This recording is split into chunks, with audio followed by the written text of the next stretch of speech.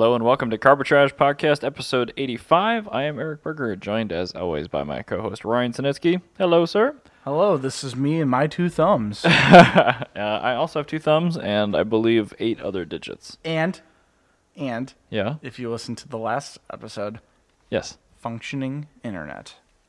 Oh, yeah? Yeah? Nice. I had to restart it like I'm 3 proud times. of the little pink Acer, Yeah. which has boot loop yes AC, Yes. according to the sticker. Yes, it's got AC power going to it. And boot loop, Yep. it's like a Fruit Loop, but with boots. But with boots. Yep. Anyway. All right. That was a good conversation. I am so excited that we were able to derail something immediately after adding it to the rails. Exactly. I'm just derailed it off the bat. immensely proud. Well, why don't you keep going with this derailment and talk about some pre-war garbage? Yes, I want to talk about Hispania Suiza. Thank you.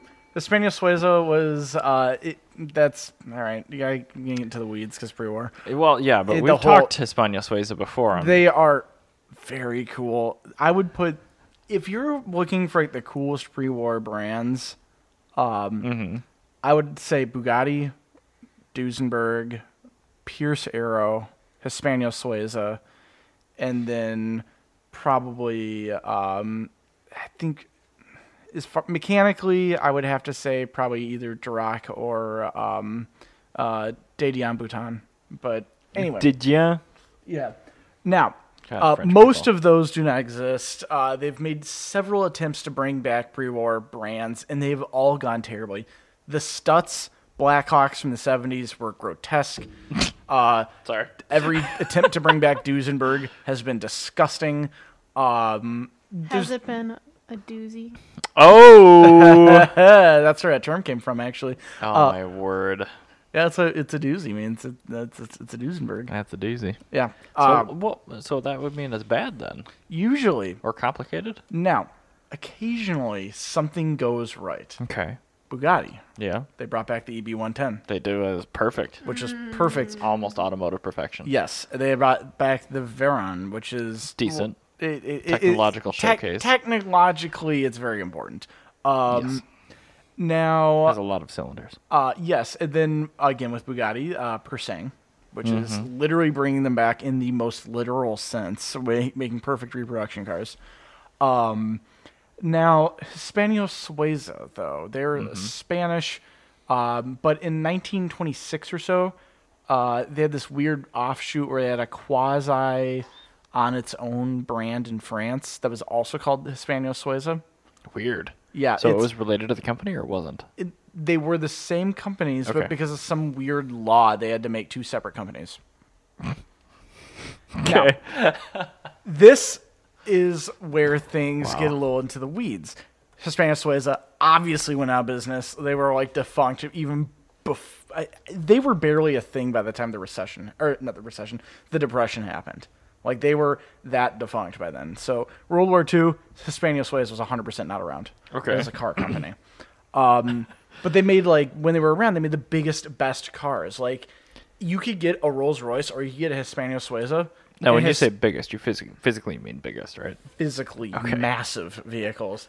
They had a 2-door car that was, like, almost as long as it would fit barely within the wheelbase of like a school bus, like huge, like massive cars. I hope the doors were proportionately long. No, it's a huge hood I don't because think they figured out hinges that could handle that kind of weight until like the 2000s. they were normal sized car doors. They just had a mile long hood. You had to like your spare tire came with a Voitois. Like, What about, was there like a spare engine in the back of the engine bay and then your real engine's in the front? Or no, it's just a massive engine with a huge cooling system. Or is that where you picnic? And then actually it was front midship too that they would mount their engines to. So it's a performance car. Oh yeah, they're really cool. And actually, it's funny because like even though they're like these giant like 10-liter engines or whatever that made like 125 horsepower, like when you drive them, Yeah. they kind of drive almost like a modern car, which is huge. Like that's a big thing to say. That's something from before. Did they have like disc brakes or did they just No, they had 4-wheel drum brakes, but they had create the illusion they that had, something is higher? No, they had 4-wheel drum brakes, but they had power brakes. Okay. That was That's based. really impressive. It was- Hydraulic? Yes, they were hydraulic, and the power brakes are based on. They didn't use vacuum pressure. Okay. but rather they used a jack shaft that came off of the transmission and used the transmission pressure. Sure. That's interesting. Okay, Yeah, so really, that's really like Hydro cool. Boost, but it Kinda, doesn't. yeah. I mean, it's not drawing the ATF from the power steering system. It's drawing it from the trans. Yeah, exactly. That seems really sketchy, weird, but okay, it sounds good. Anyway, that's the way it worked. But like, yeah, when you would drive one, like when you compare it to a Rolls Royce, Yeah. like today we think like Rolls Royce is like the best. It is. Not then. Right, but it is today. Rolls Royce is like the survivor. Like that's it. It's Rolls Royce is the best in the sense that like. So why did Rolls survive and Hispano Suiza did not? Well, Rolls Royce they had a better reach into like the royal families and stuff. Okay. They give like huge discounts to people, and plus the economy in England was significantly So better. they had a bigger Rolodex. Basically, they had a bigger Rolodex. That was it.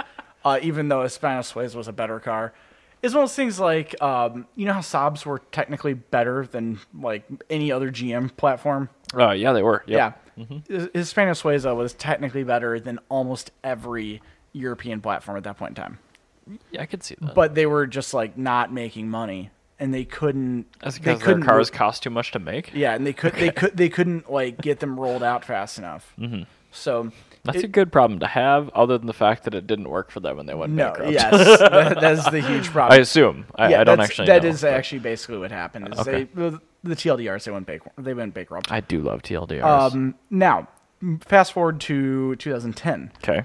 A company in Europe tried to make a Hispano Suiza car that was based off of a Audi R8. Now, if you scroll down from the picture that's on the screen, Okay. Oh my see what I Lanta. mean? by, Those like, old. how- I feel like I have to do this again. Look at that orange one. That's actually cool looking. Like, that's really cool looking. But see what I mean? Like, they're front midship engines. Well, of course they are. The wheels are at the front of the car. That is the crumple zone. No, there aren't any crumple Well, zones. no, that's the thing. They didn't have to design it that way. They designed it that way so it could have the entire body sit lower. That's the one from 2010. Okay. Is an R8 base car. Is it be like $1 million? Nobody cared. Literally nobody. Like people. It's literally like a body kit on an R8. It sucks. Like Yeah. no, I'm not paying $1 million for No. that. That's not a good car. Now, It was around $950,000, and nobody was all that interested. this is Jason Torchinsky. I love. I'm Jason. noticing the similarity between what you just said. Yeah, I love Jason Torchinsky's designs. Now, so there was Don Damien Mathieu, who is the original fancier that actually did it, and then Mark Burgick. Yeah, that second name is not French, so I can't help you. Well, it's Swiss. So Yeah, but Hispano Suiza was a Damien Swiss. Mathieu is like that's much more romance than the Yeah. angry Blitzkrieg language listed Well, below it. Hispano Suiza means Spanish Swiss because Spanish would be the guy who Right. funded it. Swiss would be the person that designed it. They apparently are going to be the family of Don Damien Mathieu has a concept car. It's based off the Dominet Xenia, which is the car you see there. Also, probably the single most beautiful pre-war car is the Dominet Xenia. That car shown right there. It's probably the most proportionate. It's when you see the. I'm whole trying car, to be it's kind. Really cool. It's not But anyway, working. they're going to be releasing a car now. That Nope. company that made that car, Don from Damien Mathieu is, Yeah. or Hispano Suiza? Don Damien Mathieu's family owns the rights to Hispano Suiza in Spain because of that weird thing where they had that split where they had the French Hispano Suiza and the real Hispano Suiza. Ah. Yeah. Now, Oh, no wonder that 2010 R8 thing was hideous. yeah, Look who designed it. I know, but this is also the same guy that designed this one. This is the new one that's coming out. Yeah, I don't like this. Erwin Himmel, which is very close to Heinrich Himmel and Erwin Rommel, so this guy's likely a Nazi, is helping the people that made the 2010 Hispano Suiza that nobody cared about, and they're trying to do it again. Does that say Mansouri? It's Mansouri, Okay, but it's not Mansouri. not Mansouri. Okay, good. So they're going to be trying to come out with this.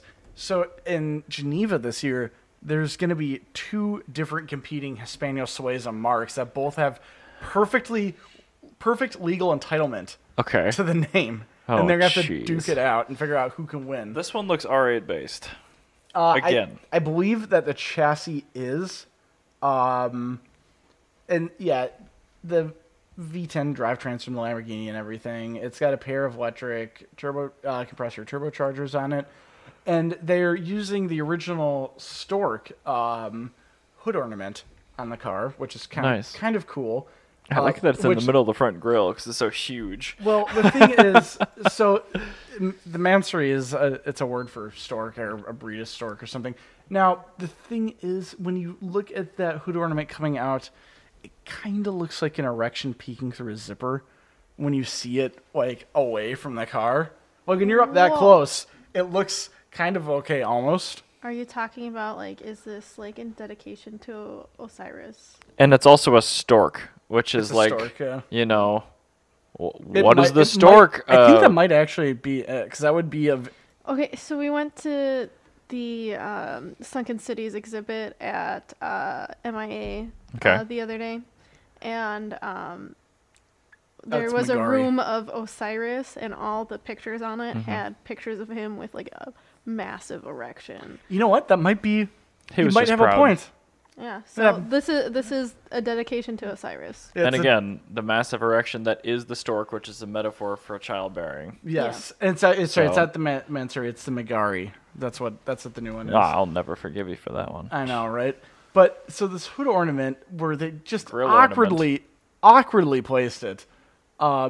If you scroll down, I think they have a better picture of it from the front. It sticks out like There's it's like a trying to. facsimile of a stork on the side. Yeah, and in the rear, I mean, I think it's a very pretty It design. looks okay. Minus the stork, I think it's really pretty. Now, if maybe you try going up, because there's a picture where you can clearly see the stork sticking out like an erection. Scroll up a little. I think it's the first image, maybe. Up all the way. One more. So this is probably the best one. That stork like sticks out like 3 inches. It's good for pedestrian safety. It's terror. Yeah, exactly. And not only that, it looks like the car's got an erection. I have That's terrible. something I need to add to the notes right now. Hold on one second. Talk amongst yourselves. But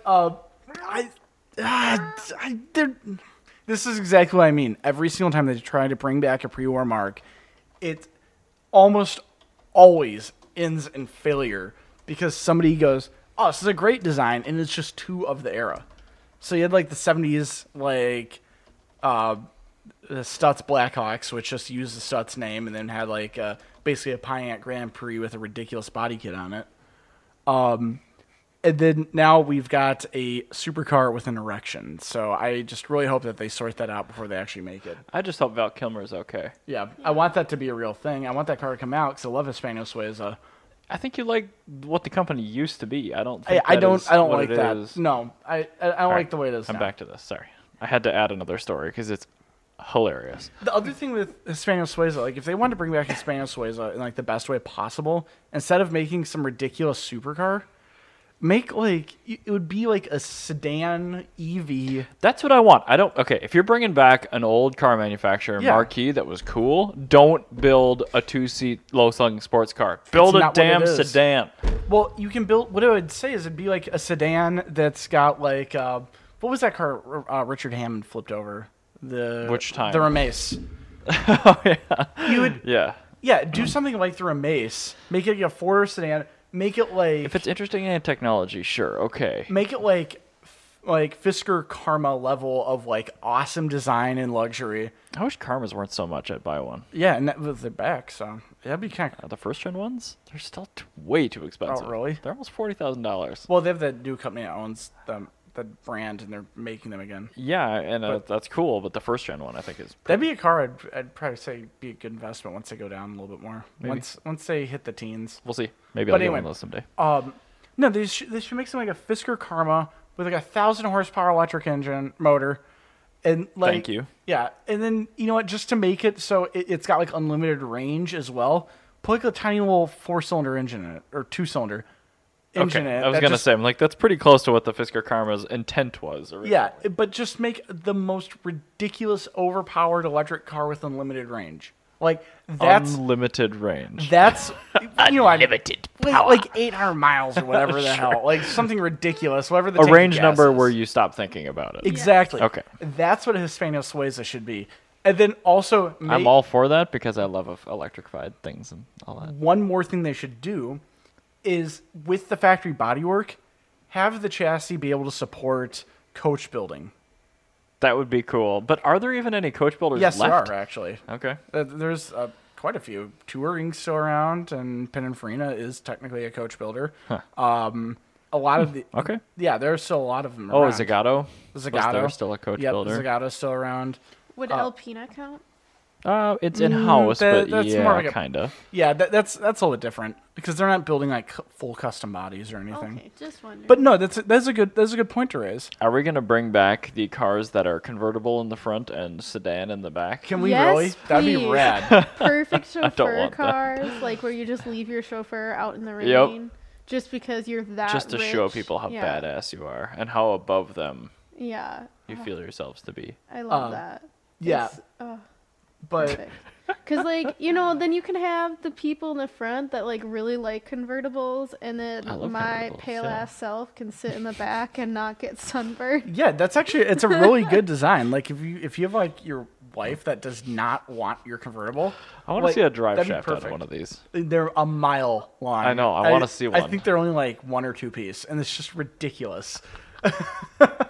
If that was a one piece, God, that'd be amazing. That'd be hilarious. Oh, so And good. I have to say it 'cause there's a chance it might have been. Like, just with how ridiculous pre-war cars are, like, they never said that something was a bad idea. They just did it, and they figured out if it was a bad idea afterwards. Like, that's what I love about them. It's just the weirdest stuff. What are we going to do for drive shafts? We got these oiling pump shafts from these old airplane engines. Perfect. Can we just get some collars and put 4 of those together? Cool. Yeah. What's the wheelbase in our car going to be? Well, we designed it to 200 be inches. We designed to be 200 inches. However, this drive shaft itself is 200 inches. We got to put that in the back of the transmission, so it's actually be about 325 inches. So we're going to put a convertible in the front and a sedan in the back. Yeah, and there's going to be an apartment building in the middle. Because you got to have to rent out some space to pay for tower this block. gas. Yeah. All right, let's see what we got going on next here. Oh, it's me. Of course. Yeah, derp. So, okay. Back when Carbitrage was still a motor cult, Hey. we talked... 1 second. We didn't talk about beer. Oh, shoot. I've been waiting to open this. Oh, let me turn on... Oh, actually, I haven't even turned this on yet. It's perfect. There we go. I have a Wooden Hill Saison called French River. Wooden Hill is a local brewery. I wish it was written in French. That would be very cool. But the owner's a really cool guy. Rivière Française. The owner of Wooden Hill is a Tesla guy's enthusiast. He's not just Nice. like he's not one of the guys who's just like, oh, I have a Tesla. He actually like thinks I like these. Yeah. Yeah. I've had their beer. It's all really good. Yeah. they go to that Bloomington car meet at the ski thing. Highland. Yeah. Yeah, Highland. Yeah. Yeah. My cousin's husband runs that and has the relationship with these guys. So I talked to them. They're super cool. We should have him on the podcast. We sometime. should. I grabbed the guy's. Hopefully, grab if he's a car guy. I have his business card in my pocket right now. Email him. I will. All right. Well, I'm gonna open this up. All right. Beauty. Beauty. That is the Carbitrage I know and love. This is turning into like an ASMR podcast when we do the when we do the beer opening. It's like, Delicious. I love so we're gonna get some Amaranth followers now. It's gonna be perfect. But yeah, Better pull your tits out then. Sorry. Yeah, I need to wear a lower delicious. cut shirt and then become a. Can we turn down my relatively gain so you don't have to hear me actually sipping my beer? Yeah, sorry. I did that now. I'm not a bright man. Anyway, how was the beer? Delicious. Oh, It's perfect. It's Wooden Hill. Excellent. Good. I'm glad. They don't make bad beer.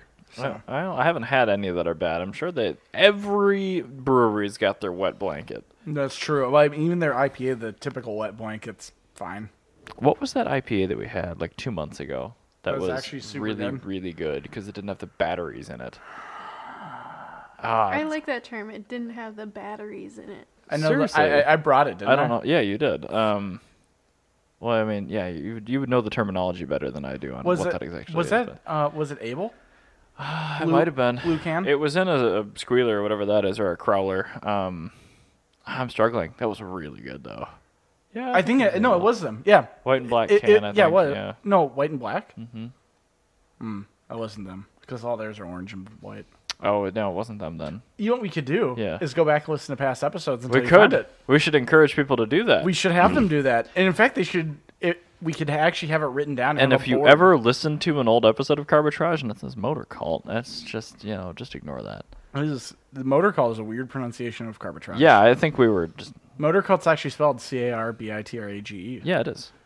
Anyway, Carbitrage. let's talk about your thing. Sounds good.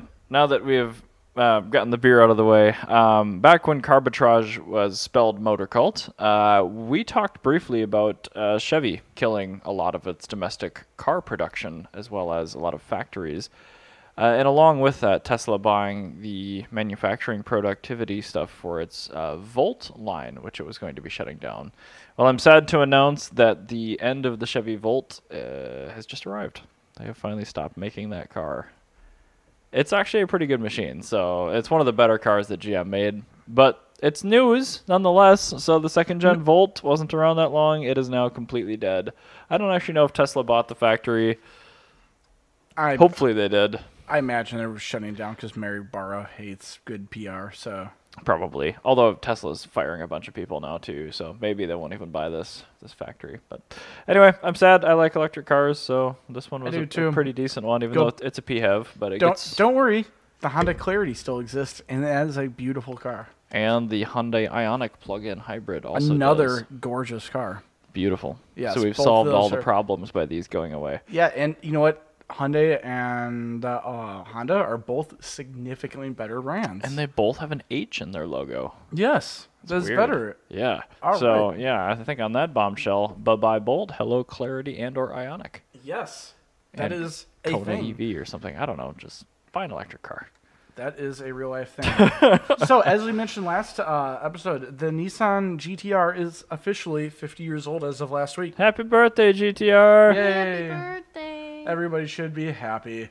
So, I'm not going to go over the entire history of it because that's a thing. And we're going to be covering a history of another fairly wide scoping model just after that. So. Yes. So, Well, not just after. I mean, but I'll later. start out with some things. It was first kind of released to the public. BRB. Yep. It was first unleashed to the public February 21st, 1969. Yes, that was 50 years ago, and it is a pun apparently. Oh my God, it's 69. All right. Anyway, so the GTR was not Nissan's first racing Skyline. That goes way back to like the Skyline Sports of the 50s. However, its immediate predecessor was the S54 Skyline 2000 GT, which was a four-cylinder Skyline of the generation prior, but that had the front end extended to fit a Nissan Gloria six-cylinder engine into it. Those were the actual, like, everybody's betting, like, this car's obviously going to win the Japan Grand Prix in 1964. Ended up not. It got second because some asshole privately entered a Porsche 908, which was a purpose-built Le Mans race car at the time. It was the fastest Porsche you could get. And, yeah, dusted the field. Except there is one car that was able to actually keep up with it. And not only keep up with it, actually pull in front of it for a short period of time. So who was the David in this Goliath race? The David would be the Skyline. Yeah, I know. I was trying to just make Yes. you say that, though. But it was, I believe the race car driver, Tetsu Izukawa, was able to take a production sedan with an inline six stuck under the hood of it. Which inline six? L28? No, it was way before that. Okay. It was the inline six. It was a G7 inline six. Okay. From a Nissan Prince Gloria. I Is- guess it'd be a Prince Gloria. Is that more similar to what Mr. Hawkyard's wagon has? I mean, I know that was a British car, but Yes, if you're trying to think about That's what probably it like a looks side valve, yes, straight yeah, six yeah, with a- yep, that's exactly what it's not side valve, but reverse slow cylinder head. reverse flow. means that so a crossflow So it's cylinder cam head. and block. Yeah, I know. But Well- like you can you do reverse flow with overhead cam? Yes. Oh. Yeah. So you Okay. put. It's really weird because. Oh, I suppose you'd Yeah, just be running it through the head a lot more. Yep. So the intake valve's on the far side, and it's just Yeah, and okay. the reason you would do it, the logic behind that is that it helps stabilize the intake temperature, so you can tune the carbs a little bit Probably better. air cools the cylinder head a fair bit too. Actually, Yep, and your distributor can be on the other side away from heat. I think that is just a marketing wanketeer thing where they like couldn't quite put out a crossflow cylinder head in time, and they were just like researching the No, I mean things that could be construed They as had benefits. a crossflow cylinder head that they made for other cars. Right, like, but the tech probably wasn't there to make it good. no, I mean it was fine and all, but one of the issues was heat soaking with the distributor. Huh. With Well, I suppose the was it a size- points ignition? Yeah, There you go. All right, So I that's get it fine. now. Those things are more fragile than paper. exactly. So anyway, they for Burger Free because they were out using the loo. TLDR, Nissan sticks a 6-cylinder engine to a production sedan, and because the sedan was so well designed, it was able to actually pull ahead of a purpose-built Porsche race car and keep the lead for a few And laps. how did Porsche feel about that? Oh, they were absolutely ass mad. That's what they get for sneaking into this race. Well, to be fair, Porsche didn't enter it. It's a guy that bought a Porsche and entered it because he's just some rich Japanese guy. I know, and that's what he got for sneaking in. That's true. But Justice. the thing is that Skyline held second through fifth place. Every single Skyline finished the race, and every single one finished right behind one another. So it was like a 1-2-3 victory for the Skylines? No, it was 2 through 5 victory with the Okay. Porsche in first place. Of course. But that's the thing is that was a totally unfair race because that Porsche was so far Well, out of class. Yeah, I was gonna say that is a completely different class of vehicle. That's But like it was like going to a BMW 2002 vintage race and showing up on a 767 Mazda, It's literally it. That's exactly what they did. Or and then a 510 keeping up. actually, I guess more accurately, it'd be like a BMW M1 in a race of 2002s and 510s. Okay, there you go. And all the 2002s keep up to the M1.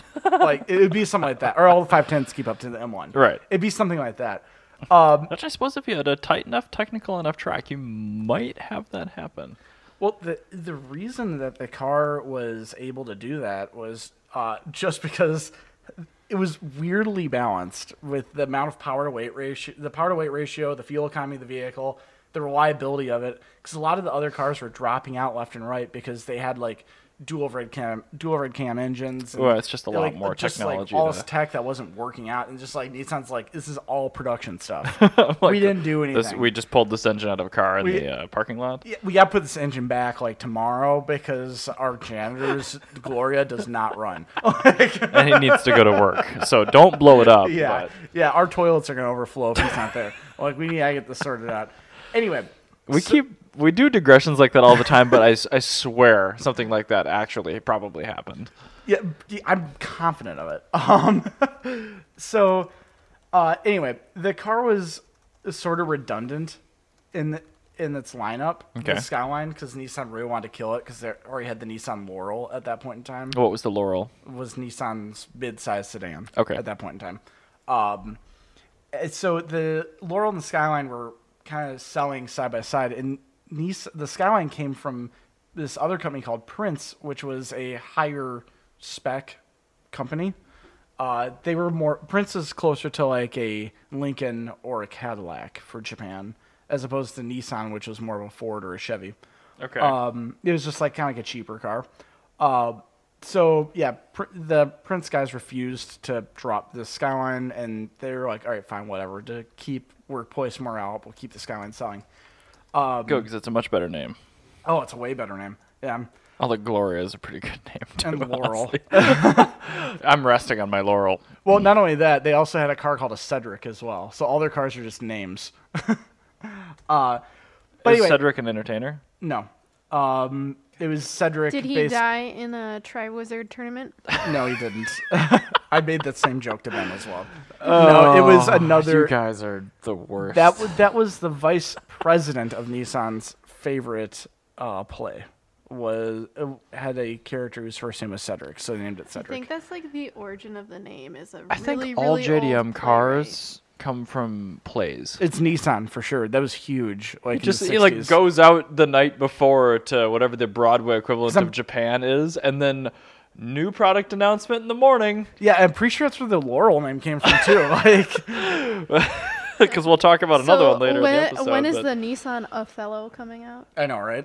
I want the Datsun West Side Story, please. Exactly. Blowjobs. Blowjobs. Anyway, South so Park episode. Pretty good. that Skyline was well and good, and it kicked ass throughout the '60s. Where the GTR came in was the next generation after that, because Nissan had been barely beaten out by the 908. Nissan ended up making the R380, which was their race car we talked about with the great engine in it. Mm-hmm. Yeah, please keep going. If you didn't listen to the last episode, GR8, it was engine code, which pronounces phonetically to great. Great.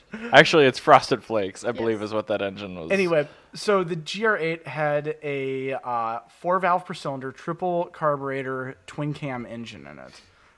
They scaled that down to be a 2-liter engine that was found in the GTR. With that, the R380, when it came out in '66, that engine was placed third in the Japan Grand Prix. That's the 2-liter with the 6.5 quart sump or whatever. We're getting to that one. Oh. That's the S20. So anyway, the GTR was announced with that S20 like 2 weeks after they announced the Skyline 2000 GTs, the homologation version of that car. Gives me so many good feelings. The Skyline 2000 GT, the Skyline with the Gloria engine. They Oh. put that into production because they had to homologate it. Okay, yeah, In 2 I'm weeks- retarded. I was thinking of the Toyota 2000 GT. That's right.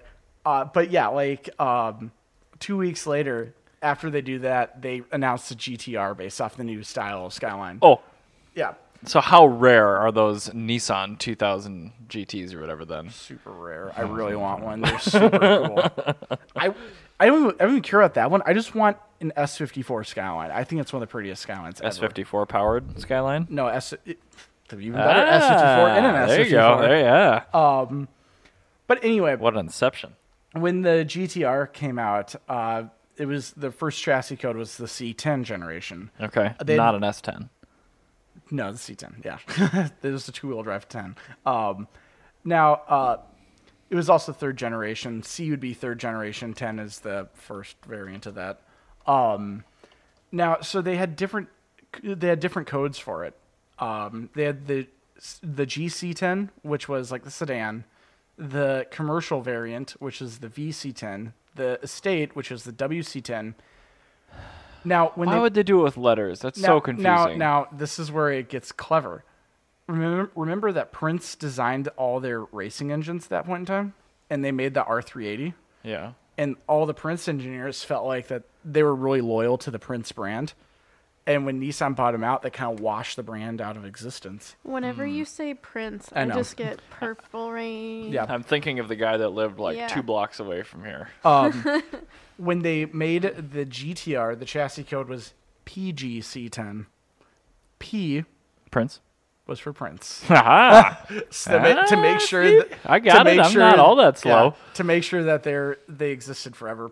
Anyway, that car went on to win freaking everything. It became like the coolest thing in the world. Everybody thinks of the C10 Skylines for the coupes, even though the coupes didn't come out till the 70s. Mm-hmm. There were 2 years of sedans winning everything. Because sedans are better. Yeah, actually. That's a fact. I mean, The first 36 of the 50 victories that the C10 Skyline had Mm-hmm.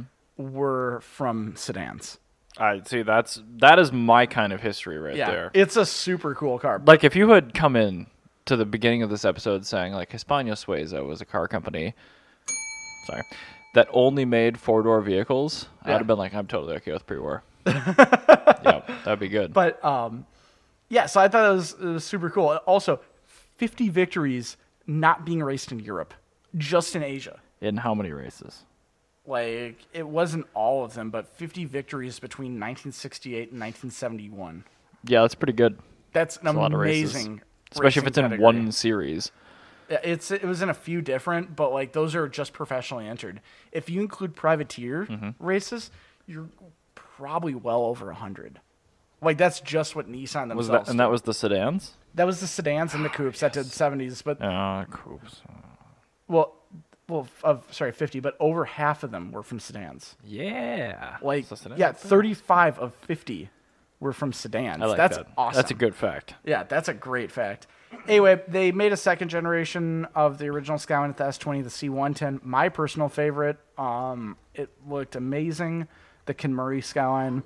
However, they debuted it in late 1972, 1973. The oil crisis happens, and then they made 193 of them, and they had to discontinue the GTR because of the oil crisis. After 193 examples. Yeah. The C110s are. I've never seen a was gonna say. C110 GTR in my life. That kind of rarity is like R63 AMG rare. Yeah, I've seen 3 Hakoska GTRs. I've never seen one Kinmurray. I can't even think of a Kinmurray GTR in America. That's how rare they are. I don't think there are any in America. It's far too nationalist, that car's pride. Yeah. Oh, super nationalist. Anyway, the car came back in the late '80s and has kicked ass ever since, more or less. So that's kind of where we're at on it. I may go way more in depth when we do a Skyline episode. Yeah, I kind of figured. I just wanted to kind of. I just want to put my favorite out there before we cancel this whole thing out and go to the next story, which is the best one is the R33 Tommy Kyara or whatever. Those are one. Tommy Kyra. Yeah. Those are great. Actually, I like the R31 Tommy Kyras were really cool. seen that Even though those weren't GTRs proper, they were GTSRs. But we'll get into that in the Skyline Yep. episode. Yeah, I won't touch on that too much. But those ones are really cool because that was an NA. Those ones, that was- really? Sorry, those were Thank NA inline sixes that made like 200 horsepower. Pretty cool. For the day, that is a lot of And power. for, like, the Even if it was like a mid-80s. 9-liter 6-cylinder, that It was still would have the been pretty impressive. Yeah, this is the mid 80s. And it was a 2-liter. It was Well, pretty we cool. go back and watch old Motor Weeks or whatever, and they're talking about 3.1, 3.3, 3.8, Making 4-liter a engines. whopping They're making like 125, 130 Yeah. horsepower, and people are like, "Dang, nice." Well, I'm like, "No, how is that? That's horrible." The V6 V20 Camry with the manual transmission, and you could get like Seriously. 165 horsepower. and at some point when we do the Camry episode, we'll talk about that because it blew everybody's mind. the 2VZFE was one of the first power dense production V6s. Yeah, it's really cool. It was like 188 horsepower. yeah, a 2.5. and nobody V6. talks about it. Nobody talks about it at all. And every single one of them that's ever been created was either killed for reasons that it wasn't its fault, Yeah, and that's it. that was it. That's yeah, it. it's just they were Or beaten still to exists. They were beaten to submission. Like, that was Or it. just scrapped in a car that had too much rust. Now I want to talk about something that is a 6-cylinder times 2. Okay. So give me something about a V12. I like them. There are 3 of them in this here airspace that we're in. Yes, there are.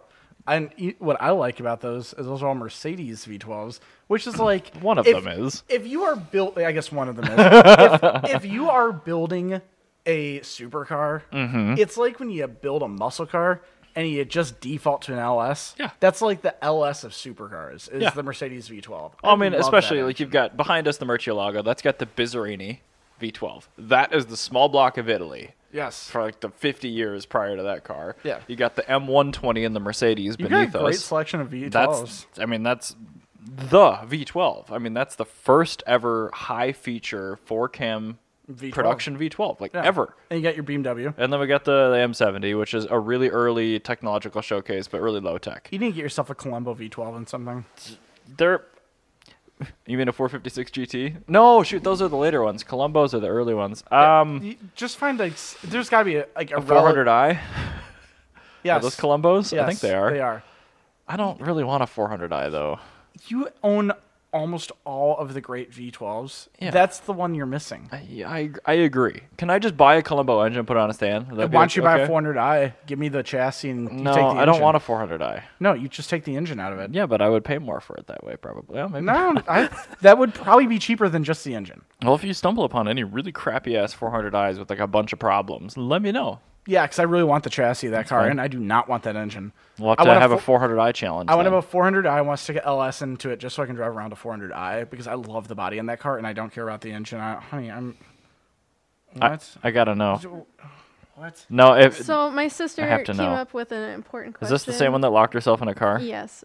She's obviously going to get a new Yaris. car. She's asking Scion or Yaris. And I'm like, Yaris. they're both Yaris. Toyota, so you should be Yaris. fine. Unless it's a first gen XB, get a Yaris, Yeah. Yeah. and it has to So be I manual. asked her which Scion. Yeah.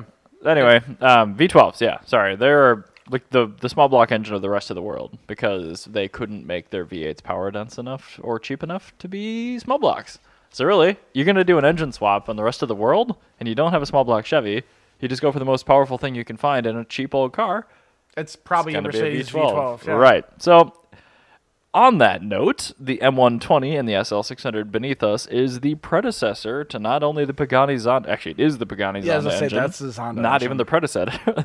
It's the predecessor to the 6-liter twin-turbo 65 AMG engine that we've seen since 2005. Yes. Mercedes this coming year, is finally ending production of the 65 V12. I'm blaming Volkswagen.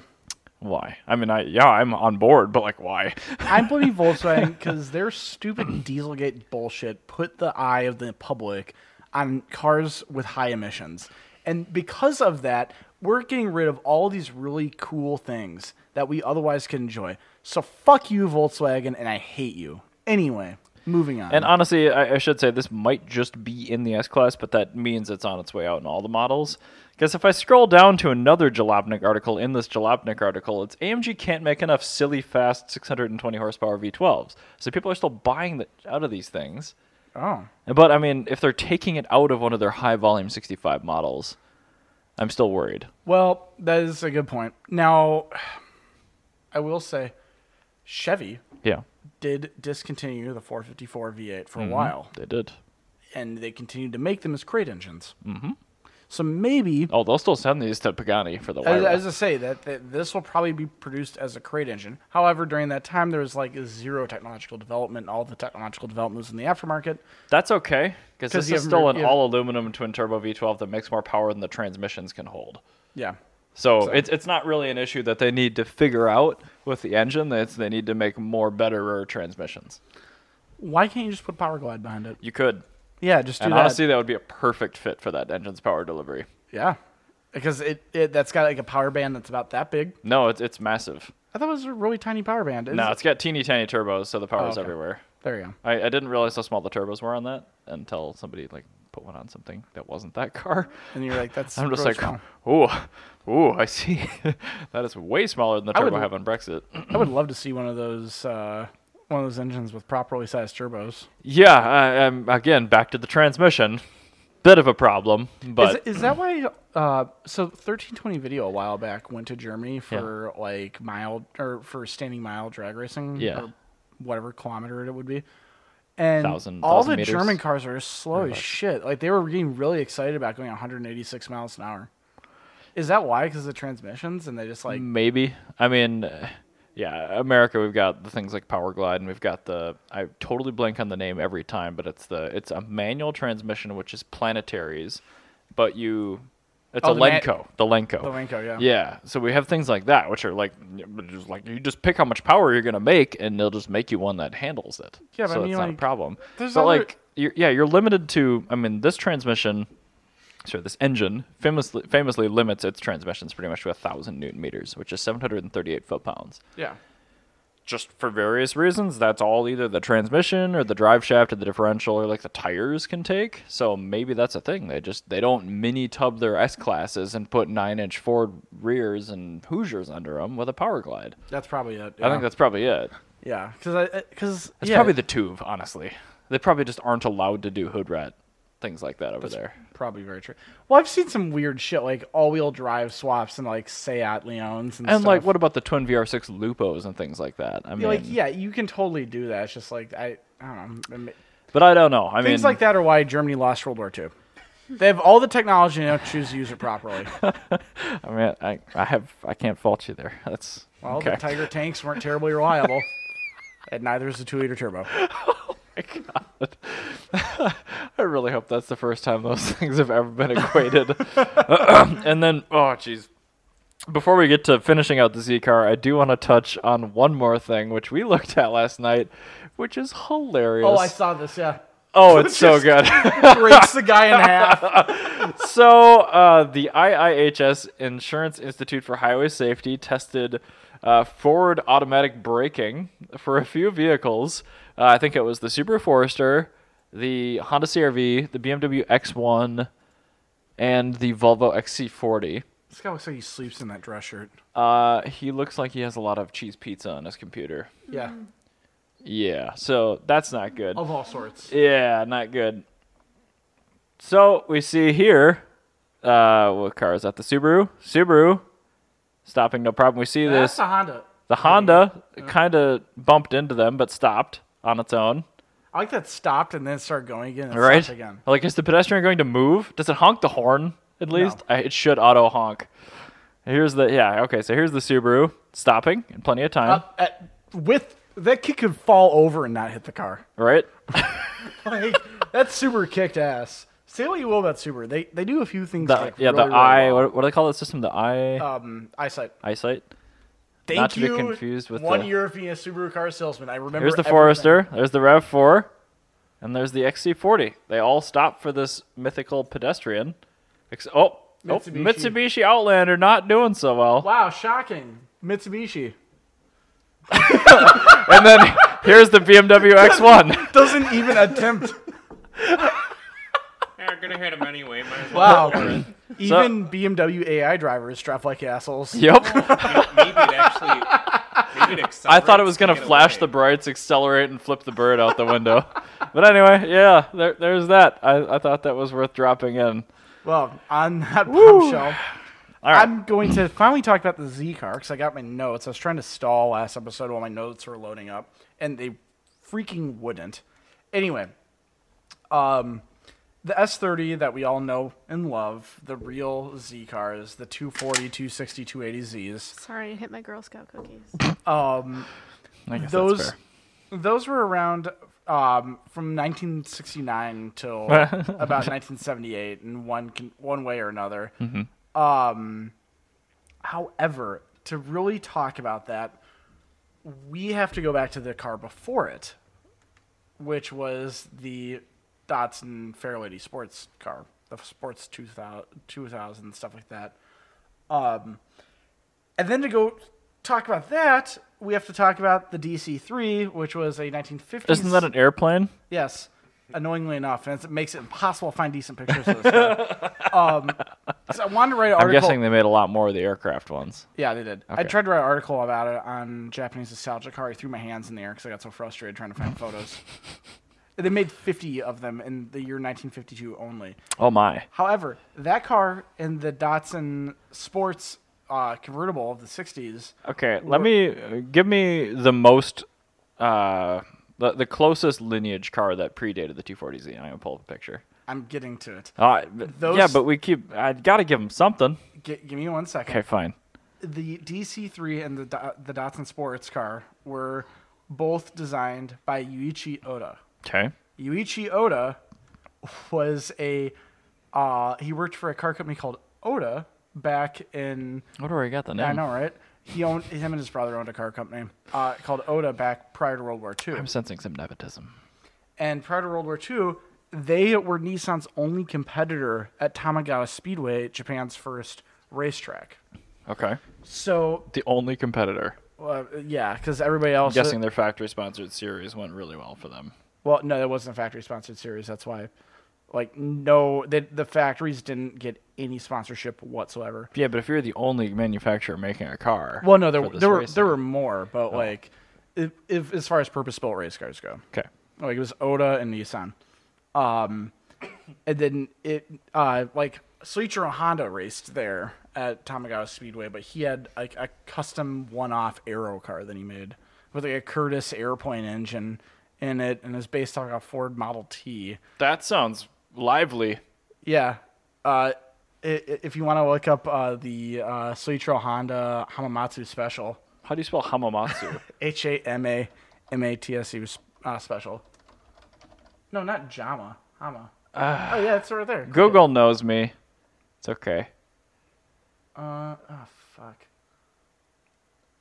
Look up Soichiro Honda. Here, this is cool. Yeah, but that's not it. Look up Soichiro Honda's race car. Cool. Anyway. I'll just leave this up until you give me the predecessor to the T40. Anyway, so after World War II, Tamagawa Speedway is this weird thing. They tried super hard to make it work. It was really, really cool. Did not take off because by the time they finally actually got some racing happening, it was like 1937. That's still pretty early. They invaded China in 1938. Yeah, no, great. But once they invaded China, they literally every single car manufacturer only could make trucks for the military, and everything that they made had to be military purpose. Wartime efforts sound so boring. I know. And so, funny enough, Tamagawa Speedway, they Keep tried thinking you're saying Tamagotchi. Tamagawa Speedway. They were trying to make a. They were trying to say like, oh no, our cars that we're racing are actually like it's for the military because we're making a more efficient engine. Very clever, because that's what Germany was doing at the time. Yeah. Well, and not just Germany. I mean, the UK and even the United States. So if you can look up the Datsun Type 11 Roadster. I can. Datsun Type That 11 was Road. their road equivalent of their race car.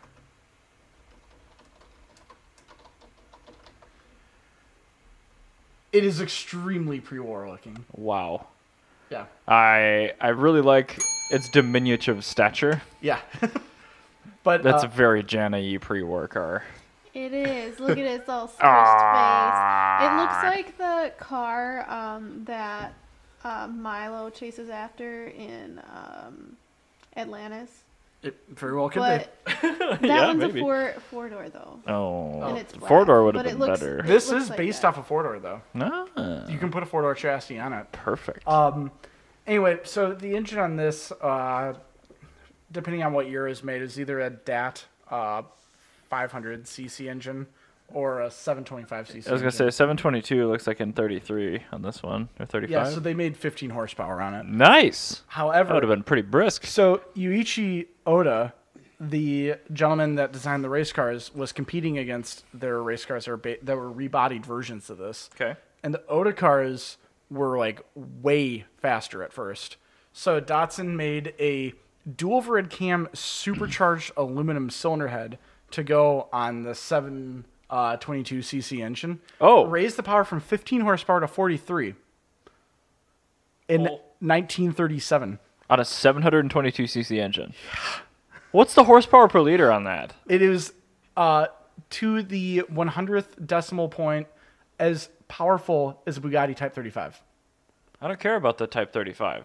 Well, How many horsepower per liter? I think it's like 0.75 or It's something. like 50. Yeah. It's like 50 horsepower a liter. Yeah. No, sorry. How many liters per horsepower is what I was doing.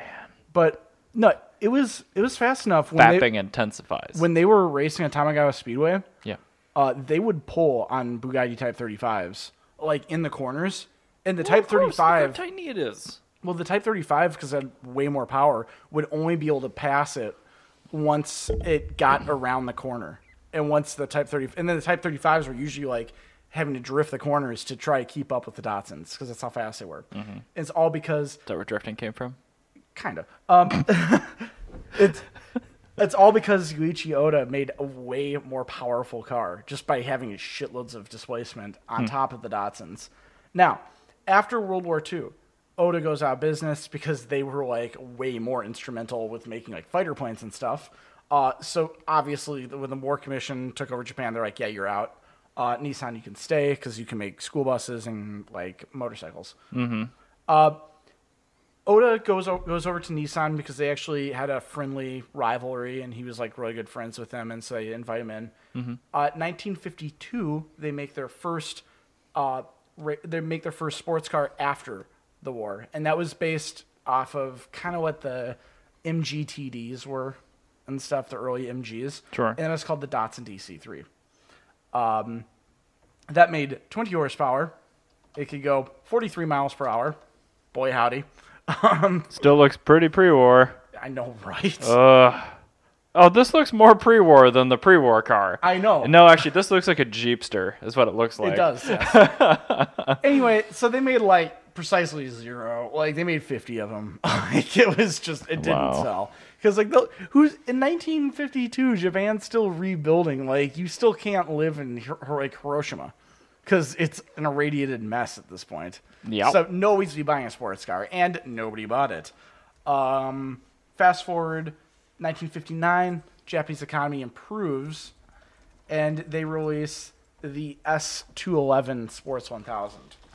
Now, this car has a direct pedigree, right? Japanese cars need shorter names. Well, I had to give you the chassis code. Go click on that white one right there.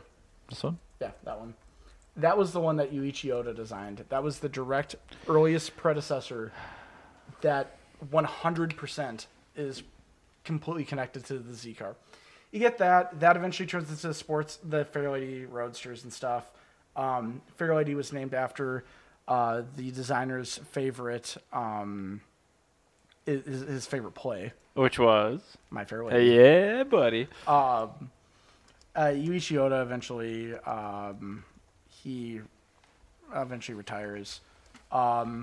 And come the S30, the Z car. Now we're finally talking about because I spent way too much time trying to explain who Oda was. Yeah, provenance is important, but kind of.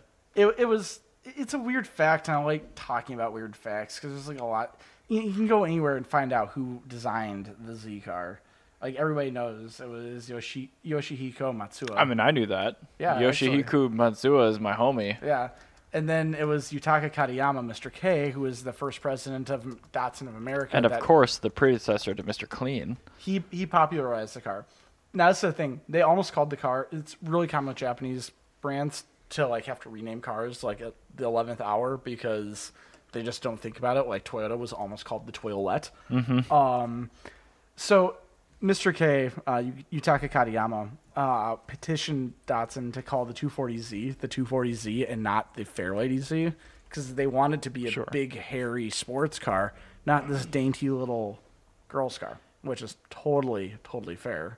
Lady. Like, well, would you buy... No, you said totally fair, and I said lady. Yeah. So. Like, what would you rather buy? An AMC Rebel, the machine, or the AMC Barbie Dream Car? AMC Barbie Dream Car. Probably the AMC Barbie Dream Car, But, but we I are mean- not a microcosm of the buying No, public. we're far from And so, yeah, in 1972, nobody's going to buy the AMC Barbie Dream Car. They always buy the machine. So they call it the 240Z. It's a much better name. Anyway, it came with a inline 6 engine where, as mentioned previously, these other Datsuns like were far away from having 100 horsepower. And like the sports cars, once it got to the Yuichi Oda sports cars, the S211 and up, those could finally compete with the British Roadsters instead of being like laughed off the face of the universe. So the Face of the universe. Wow. the DC3, nobody knows or cares about it. It kind of pretty intense. sucked. Yeah, so these cars eventually became a much better competitor. It was this car that put the British Roadsters out of business. It was more reliable. It was faster. It was more fun to drive. It had way better suspension. Colin Chapman from Lotus he designed the original design that the suspension was based off of.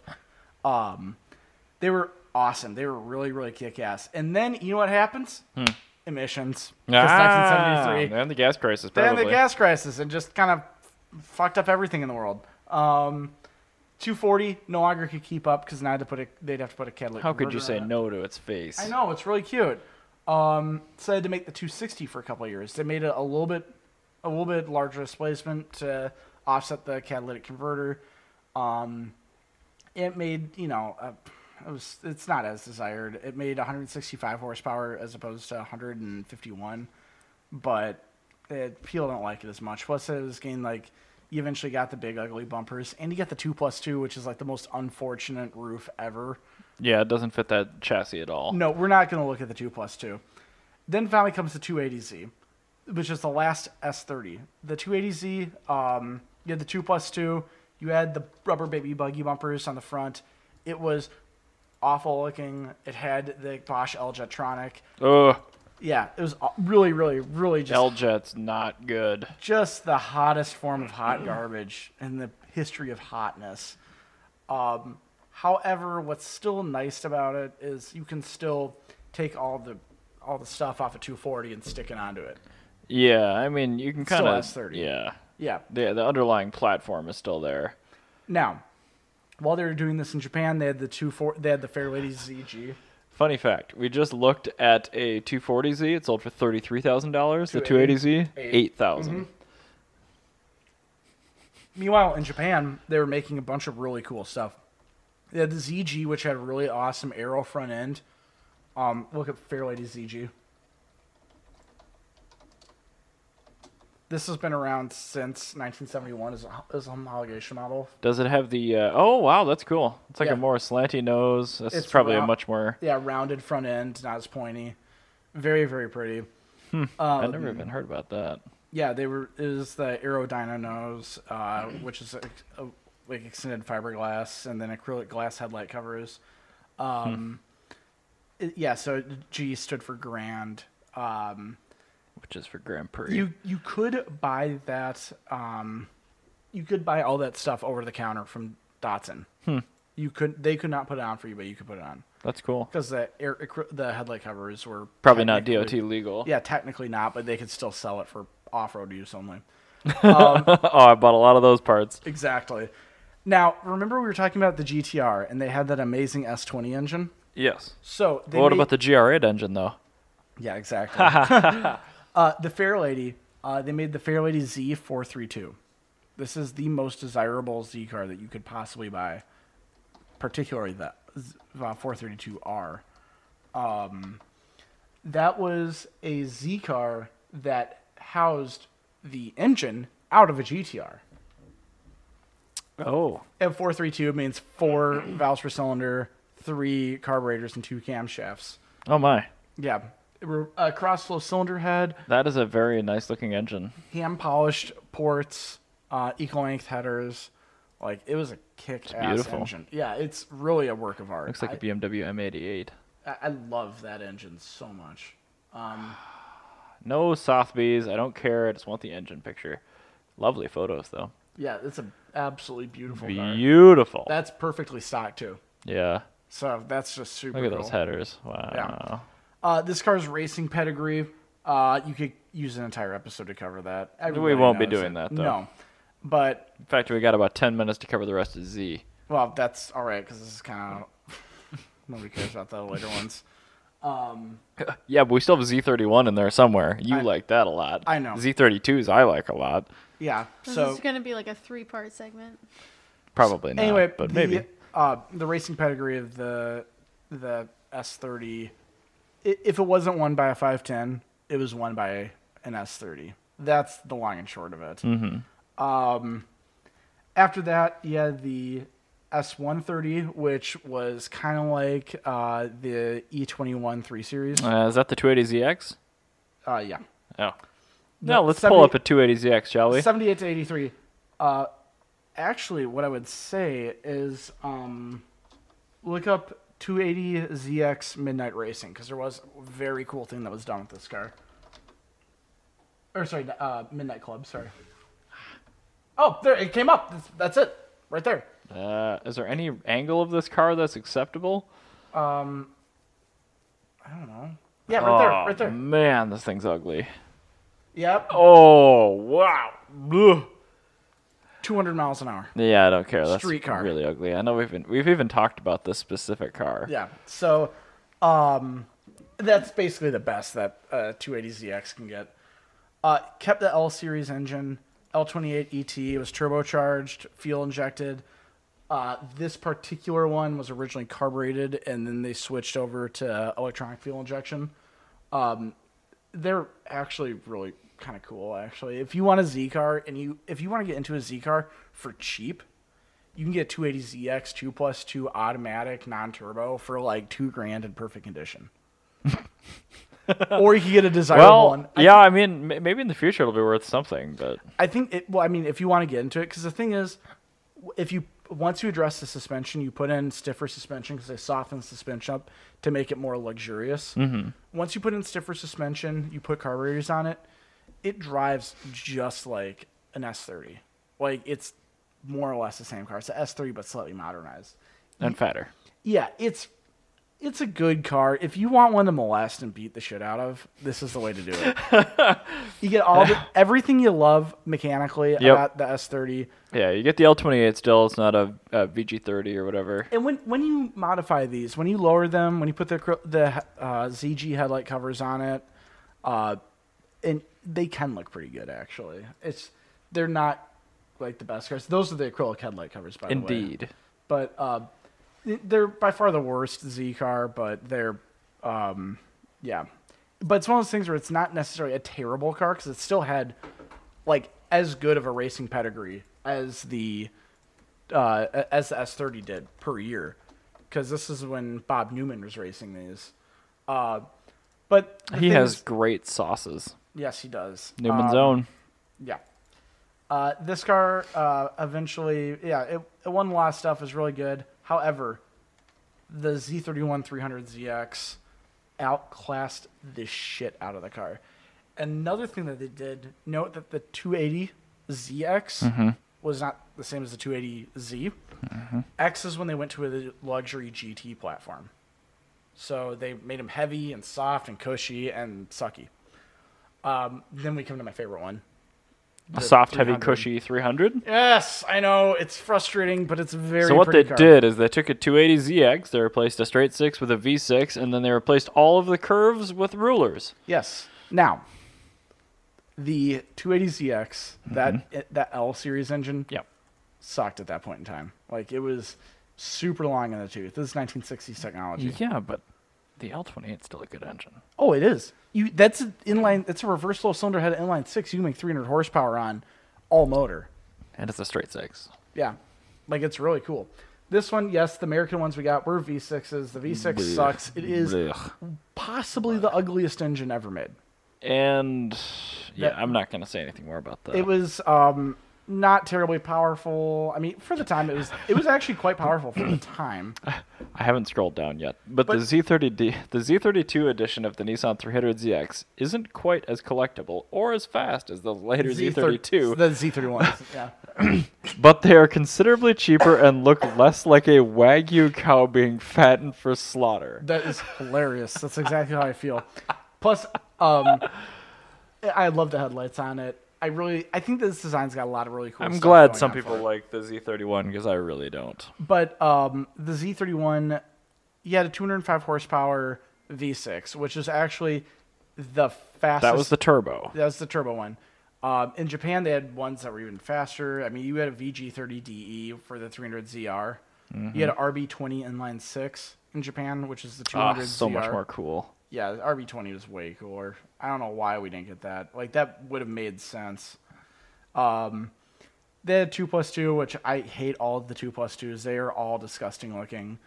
But the car was actually so fast that in Japan, they started setting rules for how much power a car can make in Japan.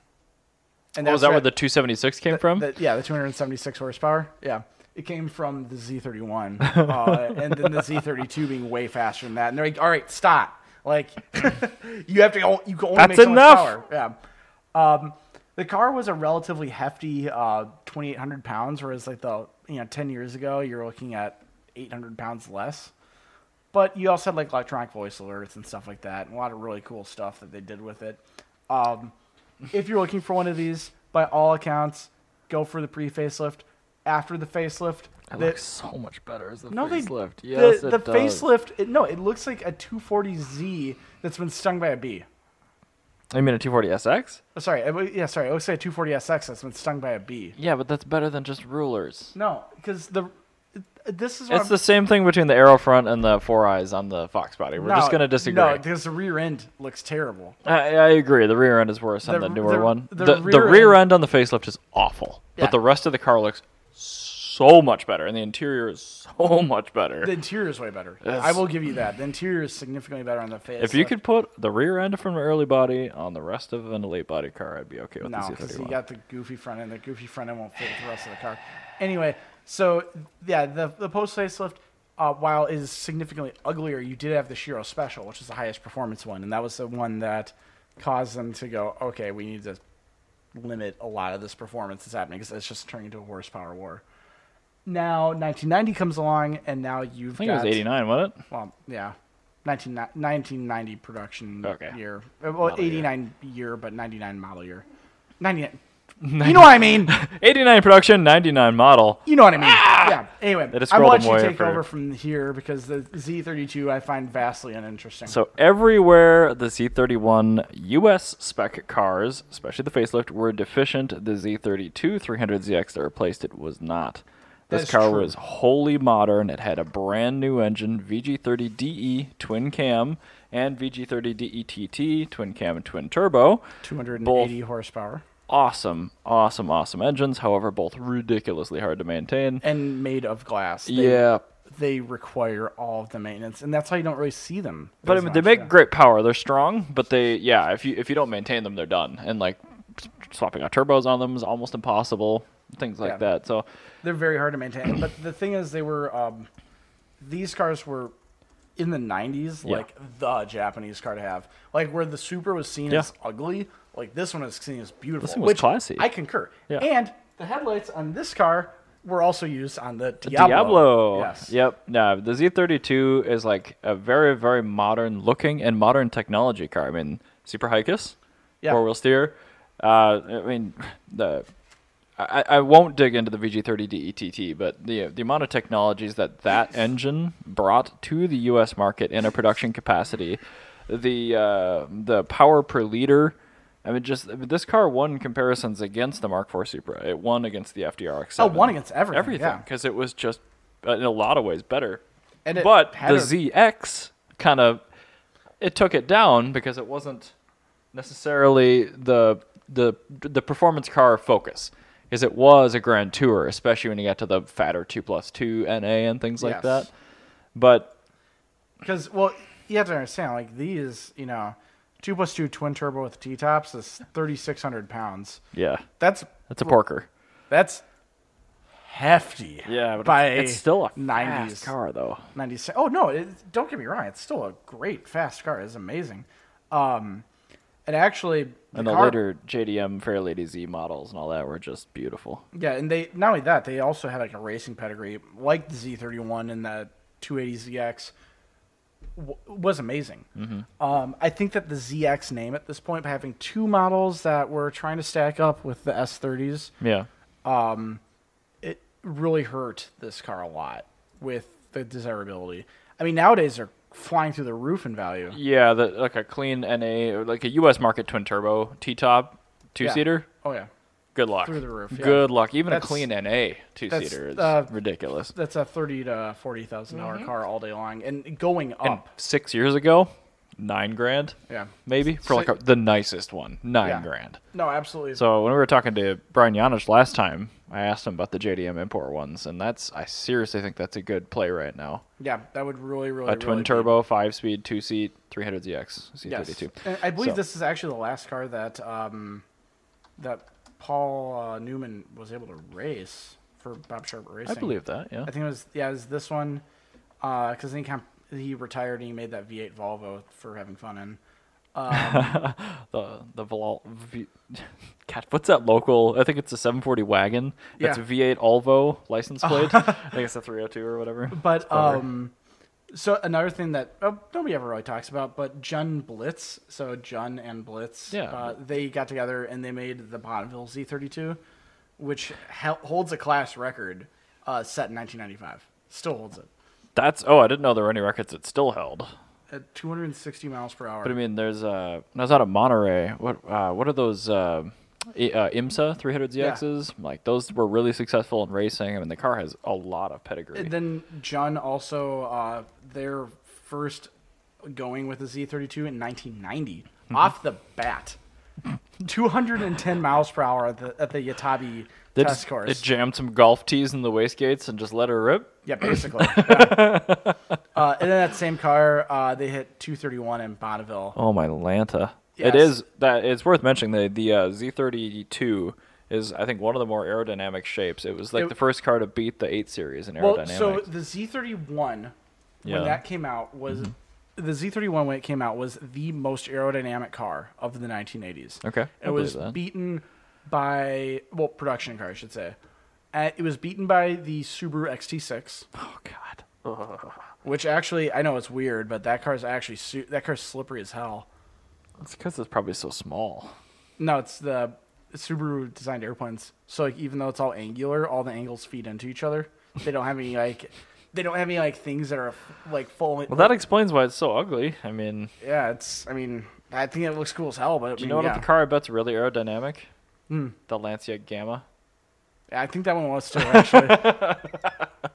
Whereas, but when these cars were using aerodynamics like in a big way because they were only allowed to make this. Where gentleman's agreement comes in, Which they all blatantly ignored and just said, yeah, it makes 276. yeah, and they make like 320. Yeah, like But, the 2J, the VG30 DETT, the 13B Turbo. the 6G 73. Yeah. They all did it. Uh-huh. I think Honda's the only one that's like, hey guys, Yeah, they you had said like 276. they all had right, the that's 66. C30 and the NSX, and it's making like at 8100 RPM, it's making like 275.9 or Yeah, something. it's Like, like- come on! And they're just like being the good guy. Yeah. Like They're Honda's, taking the high road. Honda's over here being lawful good, and everybody else is just chaotic evil. I bet late 90s Japan would have been a fun place to hang around. But what's interesting is because these cars set the 280 mile per hour or horsepower limit. That's why all these Japanese cars in the 90s had such cool tech, like four-wheel steering, four-wheel drive. And Right, they're trying the to edge somebody six-speed- else out somewhere Six-speed else. transmissions and Yeah. the 13B rotary just existing. And it's because you're trying to edge out your competition. You can't just go and like make, oh yeah, we made an R5 horsepower. No, an R5 horsepower. And then the cars end up weighing like 8,000 pounds and making like 1,200 horsepower, and they're all going 155 miles an hour. Or even that, like a special edition for racing where it is a lightweight but still the same engine and Yeah. things like that. So yeah, So that, these guys were actually like trying to like outrace each other, and engineering and problem solving was fun, wasn't it? yes, it was. And then and with that, you would have these cars that on the factory engines, you could now take them out racing and be even more powerful. So like the Z31, that VG30 ET, Yeah. when you had those at full like boost, they'd make 1,000 horsepower of V6, a single recamp V6. Yeah, I think the blocks are almost, if not identical, to the DETT. Yeah, so they are. Yeah, they're very they- close. They're super robust. The engines. iron, yeah, the bottom end is not an issue on those. Yeah, no, it's just top end stuff. But, yeah, the 300ZX and the 94 24 Hours in Le Mans was first in GTS class, fifth overall. I mean, that car. And that was a 90s turbocharged production car. Yeah. And those weren't supposed to be reliable. No, and they were out here with a turbocharger winning Le Mans when Right. everybody else is using a V12. No, everyone else has got an NA engine and they're swapping an engine out in hot pit. Yeah, no, everybody's got NA V12s like revved like 3,000 RPM, and they're having to like swap them out real quick. And like Nissan's like, yeah, we just got an engine of a Maxima and it works fine. Like, We took the Maxima engine, we just made some better cylinder heads for it, and we put these new turbos turbos. on it, and the thing is, it's great. Now, there was, after the 300ZX, we lost him for a while. And the reason was the Japanese economy crashed in 1990. The bubble economy burst. All these really cool cars that we see in the 90s, Like the XJ220. well, the Japanese ones, I should say. Yeah, but they bought most of the XJ220s and then just sat. Yeah, exactly. But a lot of these, that's why, you know, if you see these cars in the 90s, they were static with production. They were, and that's why I think 80s cars are so much more cool because each car was getting more and better. It was just better and better and better. Yeah. And the 90s ones are stagnating. And it's like a medieval era. Which of just they were like- still, competitive worldwide, but in Japan there was no reason to improve them. That's the thing. It's like, well, that's the thing. In Japan, the 80s, Yeah. like Japan in the 80s were 30 years ahead of time. And we are now at a point where Japan has to make new tech. 30 is a bit ambitious. 20 to 30. 20, I could maybe see. But I'm talking about like in 1980. Like Yeah. 1980 to 1990, 2000 to 2010. It was like the late 2000s when they started actually producing new tech again, really. I'd say 20 years. So hang on. 1980 to 2000, maybe. That's what I'm saying. You said 30 to 2010. Oh, well, I'm sorry. Yeah, I'm sorry. But what I meant to say was by 2000 they were actually they were relevant. Mm-hmm. And then by 2010, they actually had to start producing new stuff. That's what I was trying to say. Oh, I see. Okay. Yeah, I so got like you. they could make it. So they could rest on their laurels. They that could rest long, on your but- laurels for okay. about a decade. You were sure. so far ahead. For sure. And that's why these cars I thought were so cool in the 80s. Is like in the 90s, like I think they're cool. Don't get me wrong, but like it was done at that point. Like cool, your economy's already crashed. So like how like those cars were created out of a panic Right. in the 90s because they're like shit. We put all of our money into making sports cars. Oops. We dumped so much money into the 300ZX and nobody's buying it, and we need to get bought out by Renault. I mean, and that's it was- actually what happened. Oh, jeez. Well, at least Renault gave us the Avantime. Yes, but that's also why we didn't see the Z car for a few years, was because they almost went out of business because of how they made these. Here's a fun hypothetical for you. Which thing almost did Nissan in more? The Japanese economic crash or the Avantime? Oh, it's an economic crash. Yeah, I don't know. Probably, yeah. yeah, But still, funny. yeah, that's hilarious.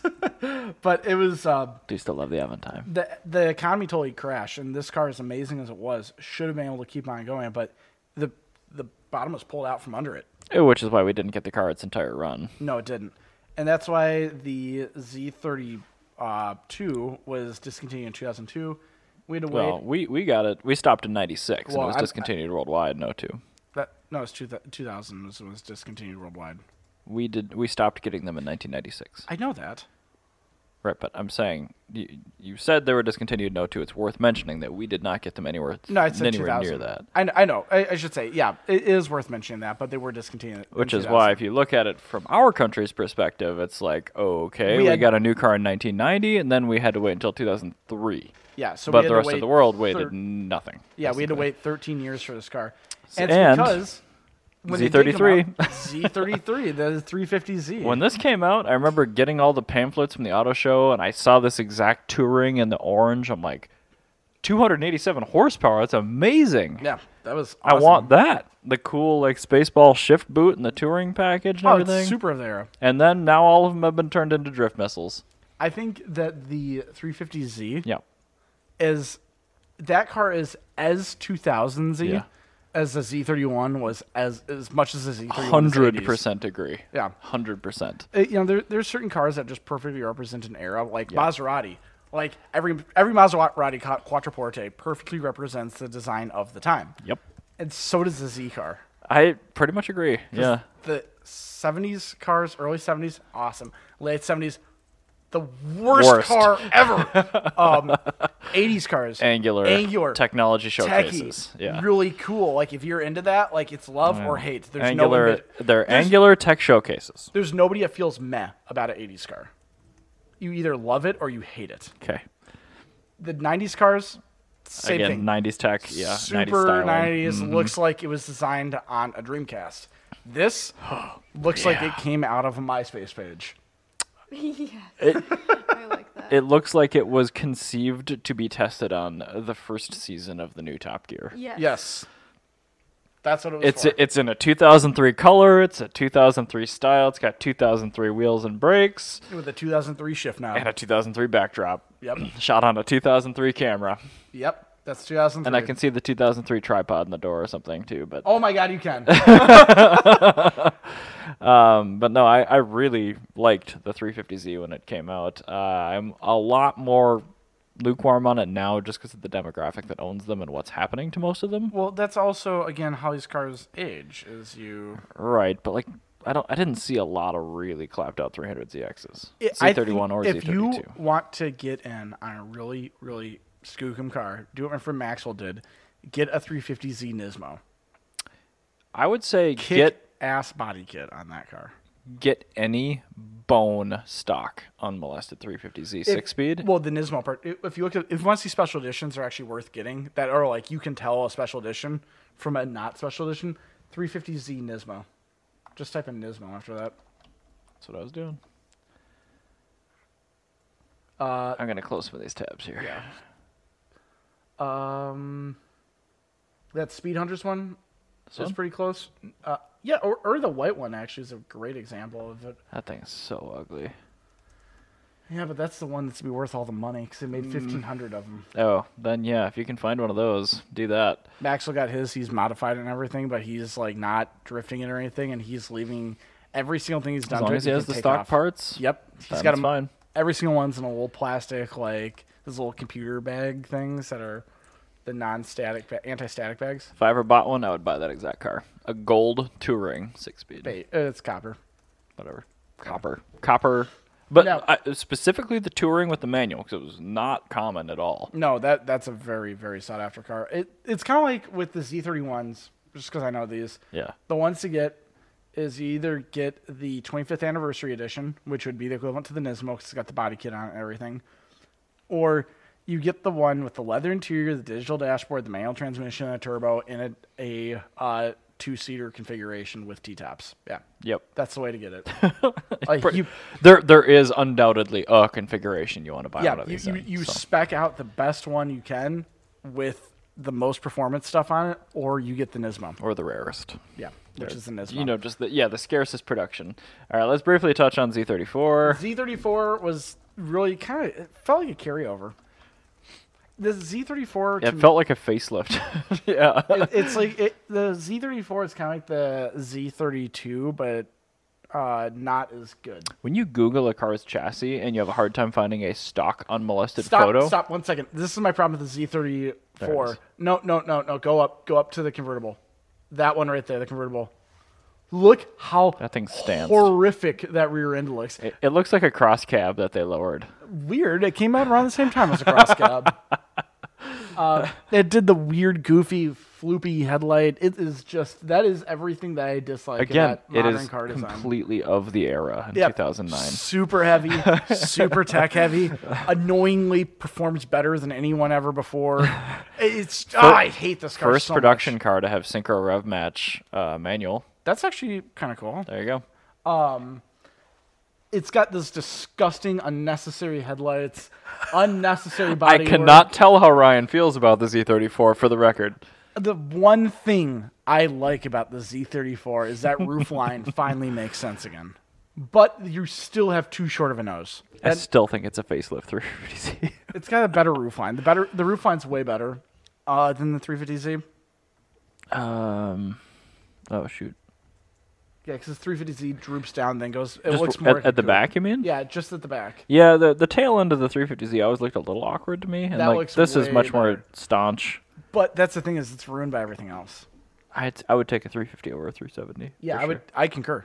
100%. And it's easier to get a factory LSD on a 350. Yeah, and the 370. Really easy these days. The 370 has been around for a decade. 10 years. They've 'cause changed nothing. Carl's Ghosn didn't need to do shit with it. And now 'cause he's in he had- prison. Yeah, they had no competition. The Super was dead. The RX-7 was Oh, dead. sorry, the that was me. NSX was dead. Everything was dead. Oh shoot. So What'd I do? what were you going to do? Like buy something other than a 370Z if you're looking for a Japanese sports car? Like you can get this, There weren't any. or you could get a Evo or a STI. At the time, you had this, and then in 2013, I think the BRZ. Yeah, 2013, 2012ish. Yeah. Is it like literally You had 3 years? If you wanted a Japanese rear-wheel drive manual car, that is the only thing you could Or a buy. Miata. Okay, fine. But Or the Miata. thing is, the Miata's the correct response. But the thing is, the Miata, A BRZ is just. I'm gonna call that a Miata. you don't consider the Miata on the same level that you consider this. Even though the Miata's better. Fact. It is better. Yeah. If you want a Japanese GT car, you got this or a G35. I would get the G35, but I mean, The demographics even worse. oh, it's awful. The You people don't that talk to own people. G35 coupes. I've met a lot of really, really good people in that community, but there are so many weenies in that community. I get it. It's like the LX platform community. It's the same group of people. The only thing that I'm thankful for is that my dad had like the most desirable. Yeah, it was a G35. four-door manual. But it's a four-door Nismo. I didn't know that was Nismo. Yeah, a Nismo body kit on it, which is so. Anybody would talk shit, I'd be like, Nismo, get out of here. And they go, Oh, hi, son. but I mean, like, Jesus. that's the thing. I'm excited for a new Z car. I There needs to hope- be a new one. Every year of wanting a new one. I do hope they trim some fat. They drop the X, or don't bring the X back, rather. Yeah. Sure, call it a 300Z. I don't care. Yeah, trim the fat, call it a 300Z, make a sports car. Make it 3150 pounds curb weight. Put a How 3 liter. much does this one weigh? Oh God, let's find out. I'm gonna use my- Z34 370Z curb weight. I'm gonna look as well. Oh. Just to verify. That is a lot lighter than I thought it was. Was that like a 32, base model? 32. Just says. See, That can't be right. Click on the Wikipedia article. okay.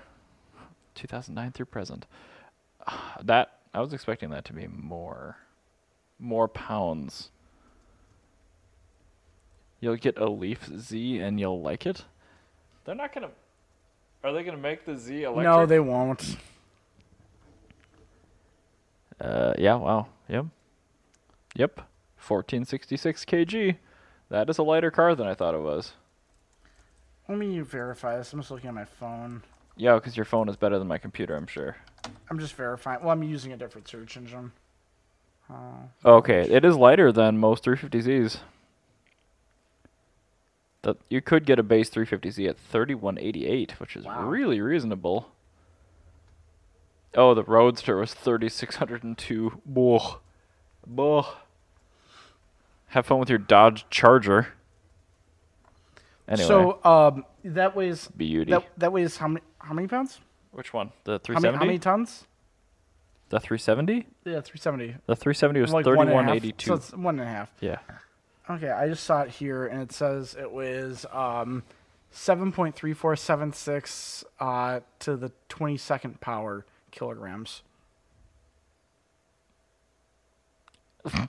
I don't think you scroll up a little bit.